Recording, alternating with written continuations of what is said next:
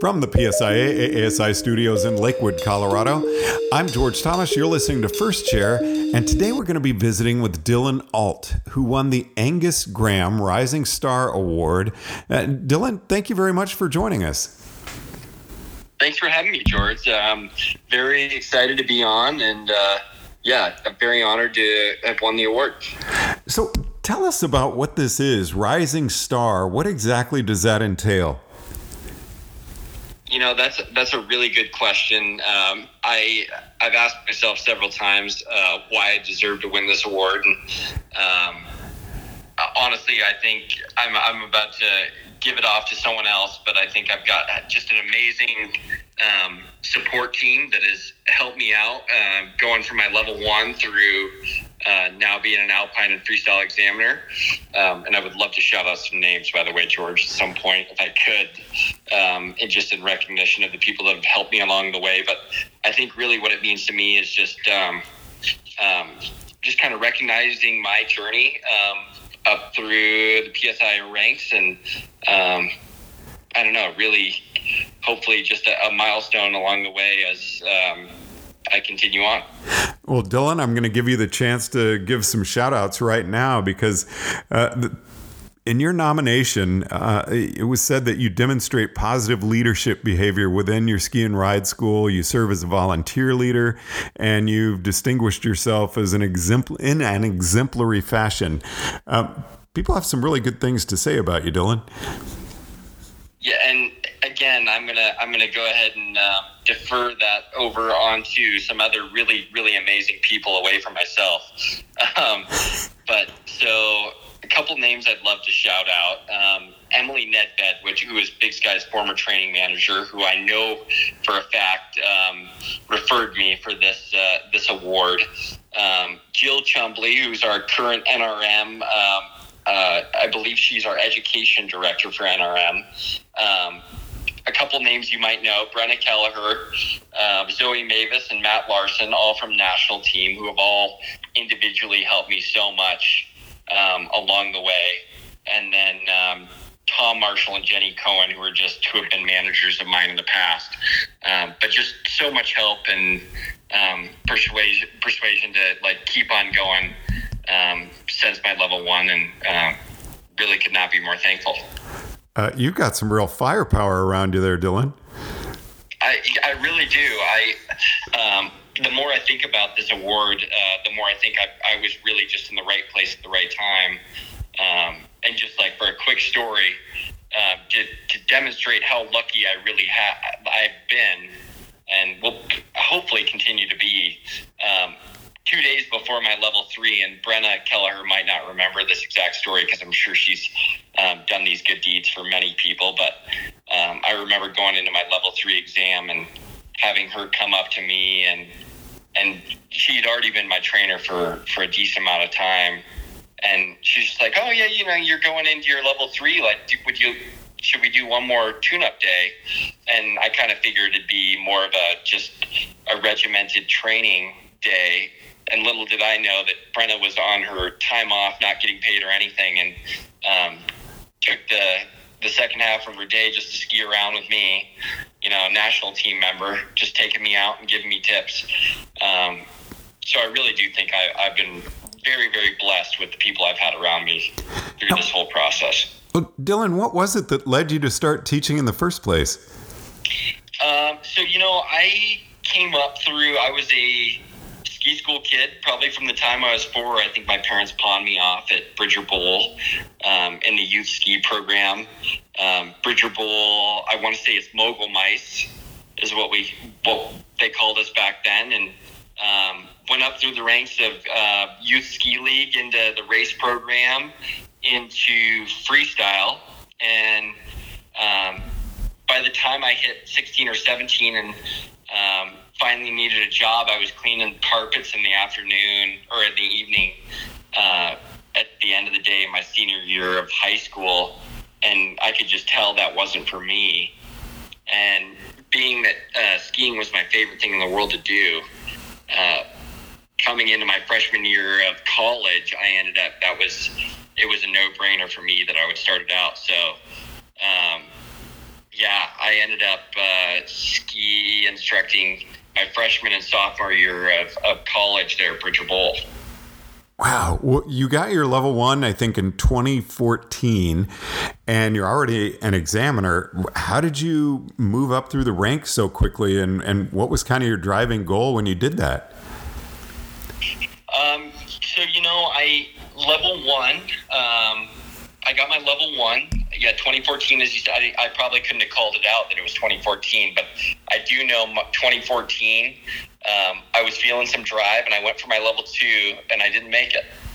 I failed my level 2 by 2 points, and for a second there, I was sure I was never going back into the system. I think I was 19 or 20 at that point, and I was pretty sour for a couple of days, but told myself I was going to go back and jump back into the program, and for the most part, haven't looked back since. But the big driving factors along the way were some of my peers. Is it okay if I shout out a couple more people here? Absolutely. Okay. Well, we've got Chester Fox and Francesca Pavlard-Kane, who both took our level 3 together. I'm going to say that must have been in about, and actually maybe you know better than me, maybe it's 2016 that I took that, but took that exam with Eric Lipton, a former national team member, and just remember being so inspired by him. But me and those other two have been very interlinked as far as trying out for freestyle education staff and alpine education staff in our division. And they've always been a year or two ahead of me. And so they've been like a real driving force to keep me pushing forward. And that's a lot of drive on your part, but wow, just some really inspirational names that you've called out. Again, I'm really impressed with the people that you have been able to surround yourself with. Again, I feel like I've been more lucky than anything. And if I can give any inspiration to other people, if you don't have the luck that I do, make sure to find those people that are hard charging and looking to better themselves, and surround yourself with them. Now, I'm told that you are really drawn to freestyle skiing. Is that true? Absolutely, yeah. So, like I kind of mentioned before, I went from, I guess, in kind of the pre-teenage to being a teenager. I swapped over from being a racer onto the freestyle team, which was a little bit sacrilegious back, or at least in my dad's eyes, maybe, going over to the freestyle team. But I've always loved that. And even as someone starting to deal with their late 20s and not being quite as durable as they may have been in the past, I'm still absolutely in love with the sport, and inspired constantly by Matt Larson, the snowboard national team member, who I'm not going to call out any ages, but he's got a couple of years on me, who continues to do the same. So definitely still in love with freestyle, and hoping to continue on with it for quite a few years. I remember getting my FS1. It was a total hoot. I took the certification with my daughter, and it just had an absolute blast. And I've never taught a freestyle lesson. I've certainly used elements of the park in a number of teaching situations and opportunities.